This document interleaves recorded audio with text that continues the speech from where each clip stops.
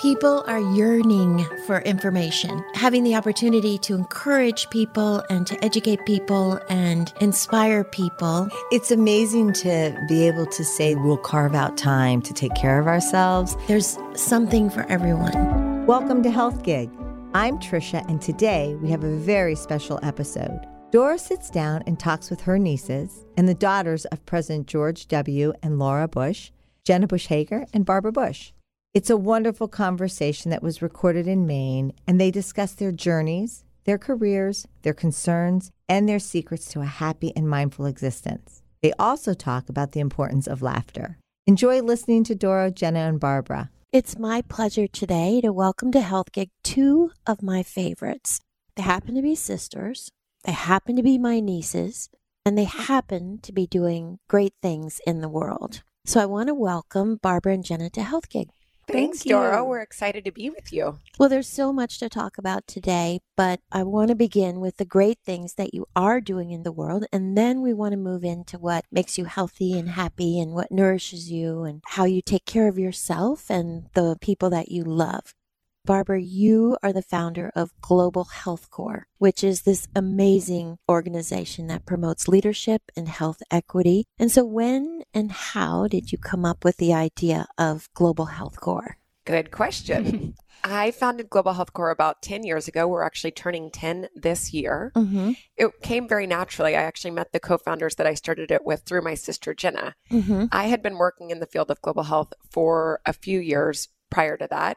When I was in college, I was very lucky to travel with my parents across the country and throughout the world. And I was with them when the launch of PEPFAR, which is the President's Emergency Plan for AIDS Relief, was launched. We traveled to East and Southern Africa for that launch. And when we landed, it was an incredibly overwhelming experience. We landed and there were hundreds of people in Uganda waiting in the streets for drugs that we had had in the United States for years. Mm-hmm. And I was quickly exposed to these incredible change makers in Uganda that were stepping up, trying to change the status quo there. If you were living with HIV on the continent of Africa at the time and you were HIV positive, it was likely a death sentence then. At the time, only 40,000 people on the continent of Africa had the drugs that they needed to live, while it was predicted that over 15 million people had HIV.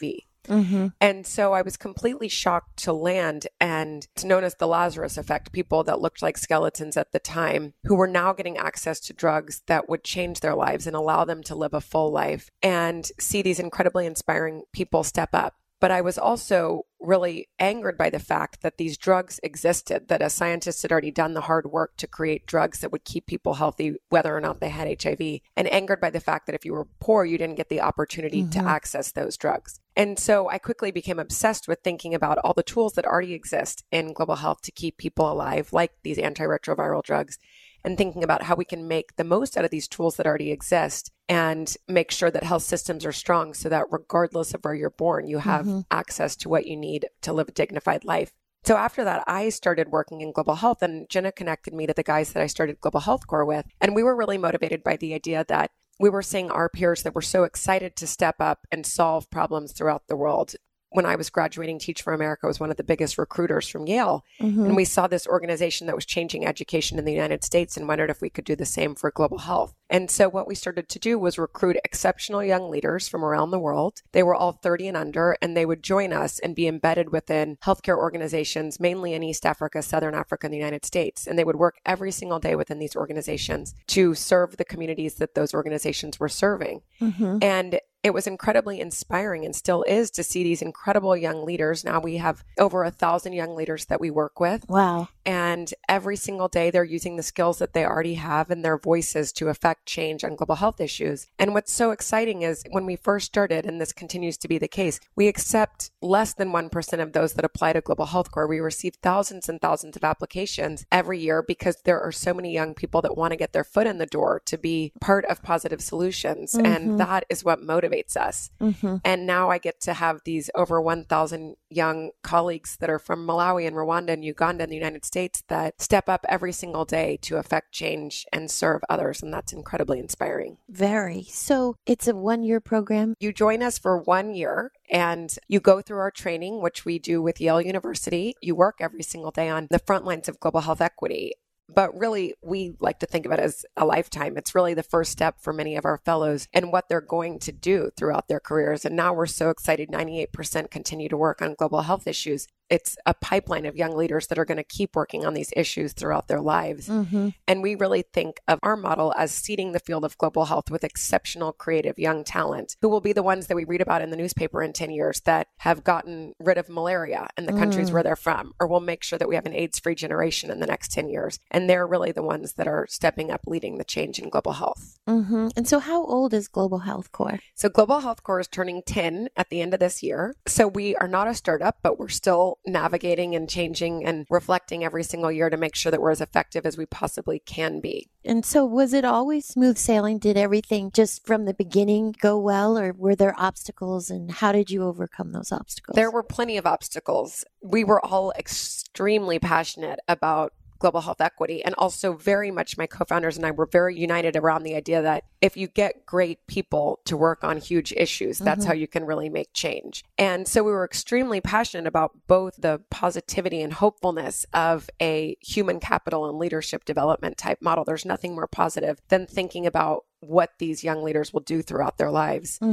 But it was definitely challenging to get an organization off the ground. We started in 2009. We are a nonprofit. And so we had gotten a large grant from a company to support the launch of Global Health Corps. We received the first check in the mail, and I wrote everyone from the organization and said, thank you so much for this. And every email bounced back to me. Oh, no. Because most foundations, especially those related to corporations in 2009, were shrinking or closing because of the financial crisis the year before. That just meant that we needed to get out and pound the pavement even more, which I think has allowed us to be so far in business for 10 years because we've had incredibly diverse funders. There's been plenty of challenging moments, like we work in a few post-conflict countries, and that means that there's a lot of concern about safety and security, but it also means there's huge need. And so we're thrilled to have such incredible talent from Burundi and Rwanda, two post-conflict countries, because our fellows from those countries are leaders in their countries already and will continue to be. Yeah. But I think the beauty of starting something is there's so many possibilities. You don't know where it could go. And I remember the first year that we got audited was a huge deal for us, even though most people dread doing an audit. We were so excited because it meant that we were established enough to need an audit. It meant that our organization was big enough to require that. And so that was really exciting. I mean, the second and third and fourth audits weren't quite as exciting, but the first ones were really... It meant that we'd arrived in some way. And so while there have been plenty of challenges, they've always been opportunities for us to be more effective or get smarter or get more focused on what we've been working on. Amazing, Barbara. And I know your biggest cheerleader is your sister, Jenna. I think you would agree with that. She's done such amazing work. It's been so fun to watch her create this organization from the ground up. The very first weekend that Barbara met some of her co-founders was in Baltimore, Maryland. And we put up white paper easels all over my house. We just moved in. We didn't have any furniture. And at the end of the conversation around what this could be, you know, we said, who's in? And Barbara raised her hand. And ever since then, I guess probably 11 years ago now, she's worked tirelessly. So it's been really cool to watch them create something that's changed so many lives. Yeah. And I've gotten to meet some of her fellows in the field too, which has been really cool. I bet that's inspiring. It's really cool. So, Jenna, based on your personality as a little girl, none of us are surprised that you went into television. So when and how did you discover television as a career? I think I was kind of surprised, only because we weren't. Y'all weren't surprised, No. But it happened organically. Really, I was on the Today Show for a book that I wrote when I was 26, so 11 years ago. Afterwards, the executive producer emailed and said, we really think you should be on TV. And I laughed it off. I wanted to teach. I thought there was no better way to change the world than education. And in our country in particular, there's marginalized areas which need teachers, need talent, need people that are wanting to give their time. And so I was teaching in Baltimore and I liked it a lot. So the thought of leaving seemed like something that was never going to happen. But honestly, because teaching is so difficult, it's a job that I think sometimes our culture doesn't appreciate how hard it is. Weren't you a teacher? Were you No. a teacher? Oh, No. I thought maybe you were. Well, I do actually. I teach mindfulness. Yes. And have taught mindfulness for a bunch of years. So yes, I am you a are teacher. Good. Thank you for embracing that. Anyway, so I never thought I would leave it just because I liked it so much. And it was the way I thought my career was going to go. Mm-hmm. And then it's hard. It's really hard to engage 24 sixth graders. I was teaching sixth grade in West Baltimore. You love your kids, so their problems stay with you. You never really turn off.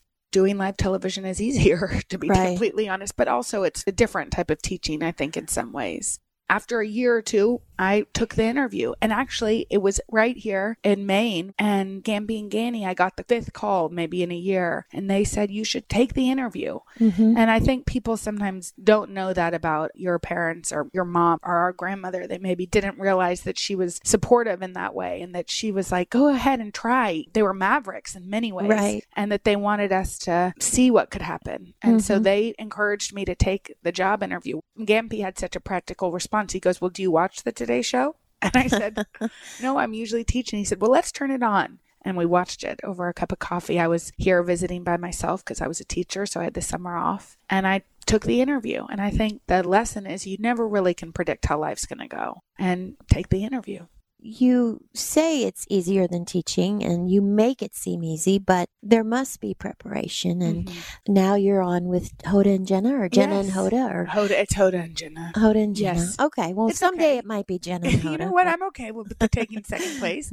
Definitely to Hoda. Yes. She's awesome. She's awesome. I think, one, you have a great team. You know, there's this great group of people that I work with that I didn't necessarily expect to fall in love with all my coworkers. And that's such a great part of it, is that when you have a great team, it really is easy. It's natural and feels organic. And just like us sitting right here is not a lot of work, but there is preparation that goes into it. And I wake up really early. Luckily, we're all morning people. Yes, so we it's are. in our DNA anyway. So I wake up early and go over the segments, and then we meet in the morning before the show and have a rundown meeting. And then we'll usually have a conversation in the evening too with some of our producers. But that part of it too, there's this great team that people don't know. You know, Hoda's awesome, and she's a star and funny and charismatic and really uplifting, which I think is a good team member. But there's also all these people behind the scenes who people don't know who help get everything together. And they're really fun to work with. That's been the biggest surprise about doing my own hours, how much fun it is to collaborate with everybody. Yeah,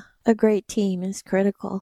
What happens when a show doesn't go well? How does that look? You can feel it for sure. I mean, I think that's the reason why Hoda and I work together. The first time we ever did it together, I was filling in for Kathy Lee. Right afterwards, I felt, and I think Hoda felt, this sense of like, wow, that really worked. Yeah. You know, there's this chemistry to it. There's been other times where it's been like, uh-oh, was that good? That felt weird, you know? And I think just like in life, it's like a feel. But it's also, our producers say, like, it isn't brain surgery, you know? And so when I travel with Barbara and she talks about her work, there were times where I'd say like, and all I do is television. Yeah. But I will say one of the things that, and I would sort of self-deprecate, which is great, but there were people who are going through cancer and chemo. And they said, you make me smile. Laugh. And so I do think it's just television, but we can make people smile. Definitely. Who have you met or interviewed that changed you in some way, Barbara? I feel like I'm had such incredible exposure. Just so many people have changed me. We were so lucky when my dad was in office that I got to go to 5 continents with him and meet so many people around the world. And I was studying to be an architect. That was the path that I was on. And just meeting so many people that were everyday people that were stepping up to change their norm completely changed my thought about how I should live my life and how I could live my life. I've also gotten to meet so many heroes of mine in the social change space. Wendy Kopp, who founded Teach for America, has been an incredible mentor of mine, as has Paul Farmer, who founded Partners in Health. He's been one of my greatest mentors. And Mark Dybel, who founded PEPFAR, has been a great mentor of mine. I mean, at Global Health Corps, because our crew is quite young, everyone's 30 and under, we always talk about standing on the shoulders of giants and talking about who our giants are, who came before us that allowed us to do this work. And for me, I've been so incredibly lucky to meet many of those that have inspired me and also paved the way for us to follow in their footsteps and keep working on the issues that they've completely changed. We're just a part of making sure that the momentum continues and we can keep making those changes. Yeah. And Jenna, how about you? One of my favorite interviews was Maya Angelou. Right before she passed away, I admired her so much. I got to interview her in her brownstone in Harlem. I was pregnant with Mila, so my first baby, and I was largely pregnant and therefore very hormonal and even more teary-eyed than I usually am. And she had written a book about her mom. It's a memoir. I think it's called Me, Mom, and Me. And it's about how her mother shaped her life and then how she raised her. She was a single mom and raised her son on her own. I sat in her kitchen across from her at her kitchen table and listened to her. And I think when I was expecting to have a child, there's all these unknowns. And to hear a woman like that, this great poet and thinker, somebody that really gave back so much, talk about how her mother shaped her, was just one of those moments. And long after the interview was over, I sat at her kitchen table and she told me stories. And she was just a beautiful human. And I think to hear about how we raise our children, sometimes we don't think of that as important as it is. Yeah.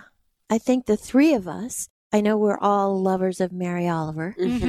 So if we had to jointly say there was a mentor, someone that we admired, and may she rest in peace. I so wish. Did you ever get to meet her? No, never. Did you? No, I wish. But I feel like I knew her. Through her words. How are we going to spend our one wild and precious life? Pretty amazing. So our listeners want to know how you all stay healthy and how you are happy in life and how you take care of yourselves. And so tell us about your early morning routine. We are early morning people. It's funny because one of the things that we do, and it's with you, and I'm not being very disciplined in it right now, is that we're on an early morning text.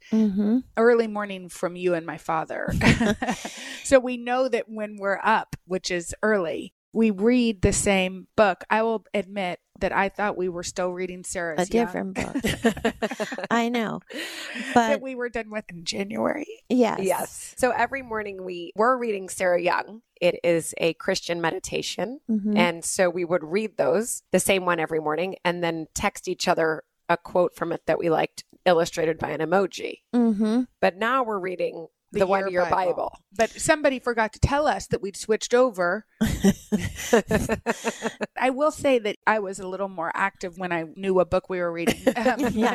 But I'll say even reading you and my father's quotes on it is a good way to start the day. Uplifting thoughts that really can sometimes strike you when you look at it and think like, oh, this is a good way to be today. Right. And it can center your day around what's really important. And so now I'm going to download that 1 year Bible and get to it. But that's one thing we do in the morning. That's a joint morning practice. Yes. A virtual morning practice. I love having a morning routine. It really grounds me and centers me.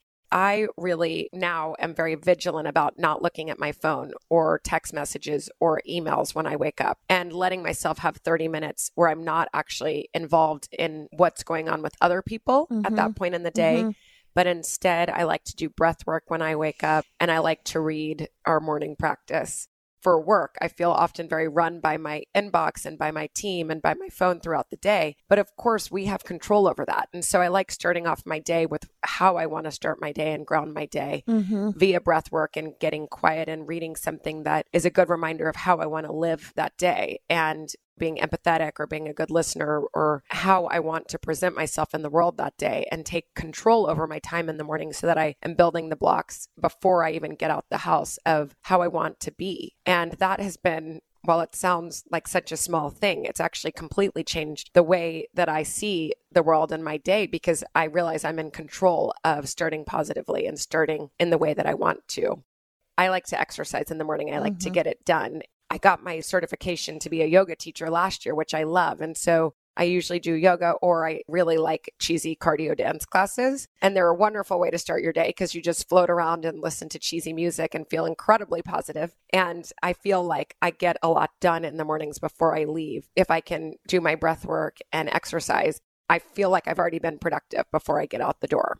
And Jenna? Well, my mornings are a little different just because work starts so early. But the one thing that I try to do, and I have to look at my phone right away, just because it's my morning hours are my busiest. Right. In the car on the way to work, I've become a big fan of the Calm app. I don't know if any of you have listened to it. Their daily meditation is this really interesting mixture of a guided meditation, and then there's some sort of reflection at the end of it. And it's similar to how we start with a Christian meditation. the Calm app, people talk about all different things, about self-motivation, about restraint, and they're from all different cultures. And it's funny because sometimes they hit home exactly where I need them to hit. So I usually listen to the Calm app. It's 10 minutes. Anybody can do it on the ride to work, as opposed to just immediately getting straight to my work. So we're talking about healthy habits. How do you all change unhealthy habits? We don't have to reveal what they are. Unless we want to. I like to think of myself as a very disciplined, motivated person. I'd say my biggest vice is sugar. Unfortunately, I really like a dessert. I have a sweet tooth. This has been passed down through the generations of our family. It's a problem. It's a genetic thing. I have a real sweet tooth, but I eat a lot of fruit. I try to get my sugar elsewhere. And that's my biggest vice that I'm still battling. But besides that, I'm a real cold turkey type of person. Like if I decide that I'm going to quit something, then I just quit. And it's that's a lot also, more, I think, hereditary. Yeah, that's hereditary. If I'm going to talk about it, I'd rather just do it than waste my time and energy hating myself for not doing it or beating myself up for not doing it. And then you just save a lot of brain space being kinder to yourself. It's such a cliche, but I do find that most cliches are because enough people have tried it and it works, is moderation. We like sugar, but I also kind of feel like, you know what? We have one life, and if I want to have an ice cream cone with my kids, have that. And then don't beat yourself up about it all day. Because I find that the self-guilt or the worrying about parenting, about food, about any of that is more heavy than the actual food.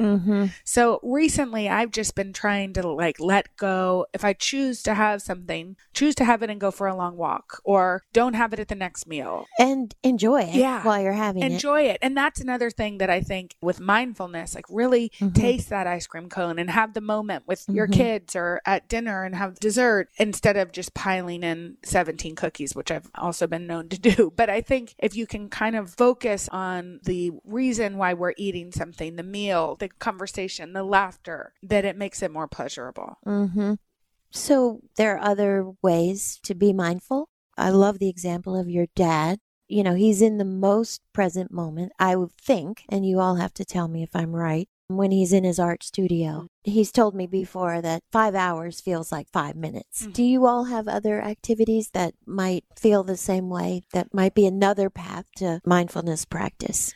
I find that when I get home from work, I could easily take a nap. I'm up really early. I could easily go do something. But with my kids, sometimes I was being pulled that way. Of course, I want to hang out with them. So I try to just get home and right away put on my tennis shoes, listen to great music, and walk.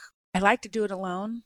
The solitary moments of listening to music and walking and being outside. And somebody told me once, and I thought it was such good advice, that if you feel stressed at the end of your day and the first thing you want to do is have a drink, something kind of that's not so good for you, go for a walk first, be outdoors. And then if you still want a glass of wine, again, be mindful and have it. But being outdoors and going for a walk is a really good way to relieve stress.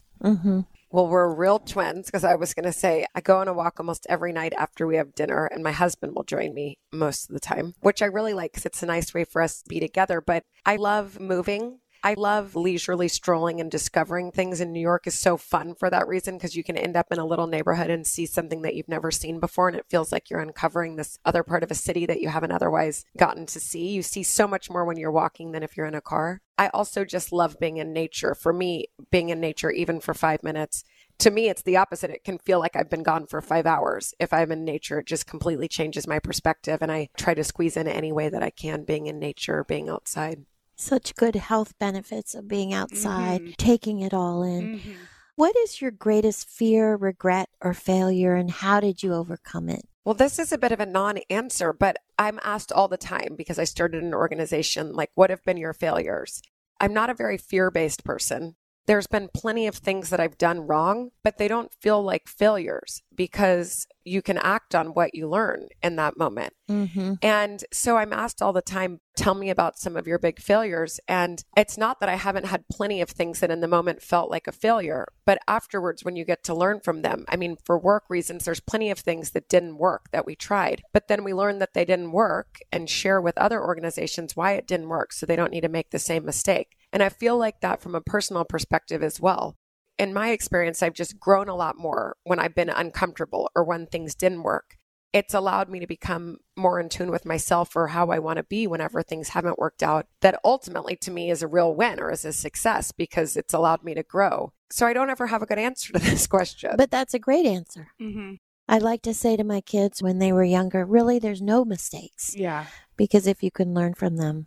This is all based on some therapy. But I think one thing that I've realized about myself is that I do think I had a fear, and maybe Barbara will relate to this a little bit too, that people would think we got to where we got because of who our parents were. And so I work really, really hard. And so does Barbara. Like my mom would say, like, how did we raise such workaholics? Like you don't ever even relax. I realized that I was working so hard to prove that I made it here, and I did it on my own. And Maria Shriver, actually, who I know we have a mutual friend with, said, why are you doing all that? Like, I think I was telling her about my week, and I was going to this place and doing every shoot they asked of me and working. And she said, does this fill you up? And I said, in some ways it does. So it's a tricky question. But she said, can I just tell you something? I was at the airport and I used to be like this, and I did everything, and I wanted this job, and I wanted to be a journalist, and I wanted people to see me as not this person. And I was at the airport today, and I'm 60 years old, and somebody said, aren't you a Kennedy? And she said, so if you're trying to work hard to prove to other people that you made it, like, you don't need to do that. If you want to work hard because you find it appealing and it's something in you that you have this ethic, that was a really interesting moment for me. Let's do things that fill me up, and let's work in a way that I enjoy, but I don't need to prove to anybody else how I got to where I got. I know that I've worked really hard, and it was an interesting conversation, and one where I really realized that it was a fear of mine. Other people's perception should never change who I am. So that was a fear that I'm working through. And I think that's common because on a very different scale, I just turned 60 and I decided to throw myself a party. And I spent hours angsting like, oh, I really don't deserve it. And it's so embarrassing. And everyone's going to come and think, oh, look, she's having a big party for herself and everything. And then I woke up and I decided, what? Who cares? Who cares? This is so much fun.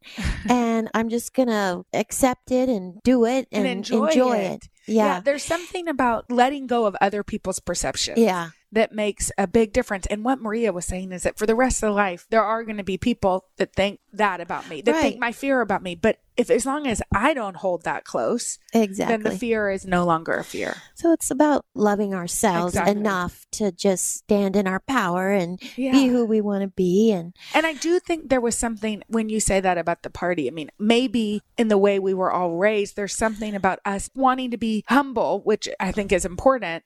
But there's a difference between allowing yourself your happiness and being humble. You wanting to be self-deprecating. Like when I would say, Barbara does the important work. Well, I can accept that my work also is important. And Barbara said that. She was like, stop saying that, you know? And I think you have to find the boundaries because it is kind of a gray area of being humble, but also owning your own power.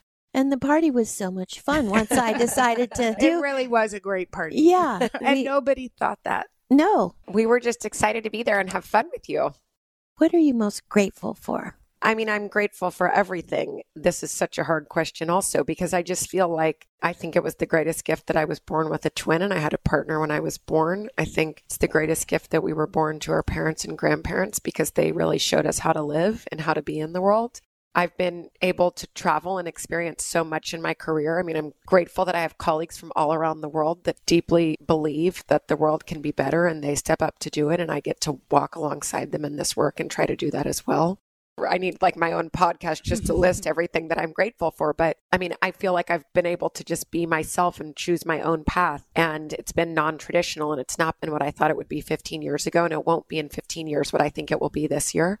Just to be able to explore the world and explore life with incredible people and see where it takes you and see what you can do with your time and how you can be of service is really the luckiest thing. And I think that practice of being grateful is such an important thing. Henry and I text each other 3 things we're grateful for every single morning because I leave the house before he's awake. They're little things. And I think that is when you really think about why people are happy. The happiest people are the ones that feel grateful for things.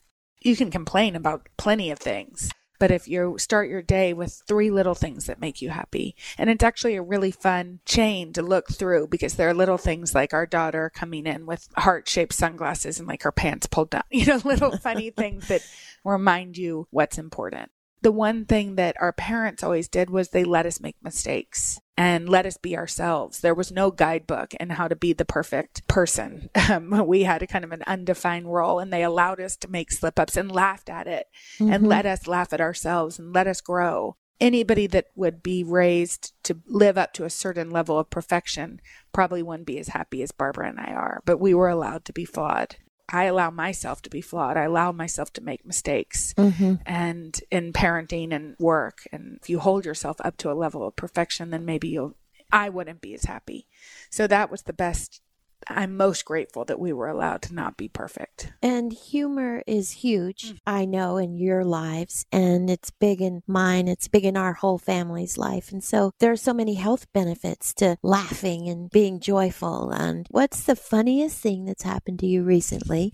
And what can we laugh about right now? I love to laugh. Me We all too. love to laugh. And I like to laugh at Jenna. She makes me laugh all the time. I'm her audience that's always eager to laugh. We're kind of all her audience. Do you want to say? It may be hard to translate, but I put on a little comedic performance last night. Oh. Yes, it involved a fly swatter. Did it involve someone's behind? What happened? Yes. It involved a My bun. own behind. It involved a bun, a hamburger bun. Do you want to share what we were laughing at? We were just saying that if I was an Instagram influencer, what would I do? And I started you'd start doing swatting your bottom with the... I said, sun's out, bun's out. And I had When the she bun was in eating my a mouth. hamburger bun. Certain things like that. And that was fun. That's fun. It was fun. It's fun to Maybe it was laugh. one of the things that you have to be there for. Do you know what I mean? Yeah, I do. And that's a hard question to say. What's funny happened? I mean, that's... We've had some funny times, Aunt Doro. I don't know if you remember, but I'll tell you off the podcast when we traveled around to campaign. When we went to Sioux No, City. I knew you were going to say that. Of course, that was Sioux City, Iowa. But anyway, somebody pronounced it wrong, and it was hilarious. We won't say who in this room. Her name just rhymes with Benna. Exactly. 2 last questions. This is so fun, but our time is running out. So if you had to pick a favorite quote... I'll choose one that might represent both Jenna and me and you. It is a Mary Oliver quote that we love, that our grandmother Jenna, who's my mom's mom, when we were little, we were living in Midland, Texas. And it was so hot in the summer that we would go over to her house at night so we could play outside at night because it was so much cooler. And my mom would feed us dinner and shower us, and we'd go over to my grandmother's house in nightgowns with wet hair and play in the front yard. And she would pull out a blanket and lay it on the front yard, and we'd all lay down together, my sister, my grandmother, my mom, and me, and snuggle. And my grandmother would show us all the constellations and just encourage us to dream while we were laying there in the front yard looking at the sky. And she would read us poetry. And one of our very favorite poems was Mary Oliver, called The Summer Day. And the ending of it is, tell me, doesn't everything die at last and too soon? Tell me, how is it you plan to live your one wild and precious life? And we always loved that because it was so fun to think about this big wild life that we could live.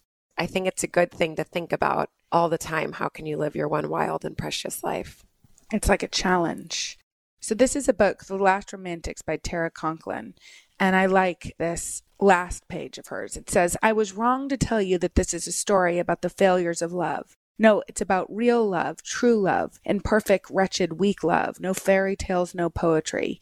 It's about the negotiations we undertake with ourselves in the name of love. Every day we struggle to decide what to give away and what to keep. But every day we make that calculation and we live with the results.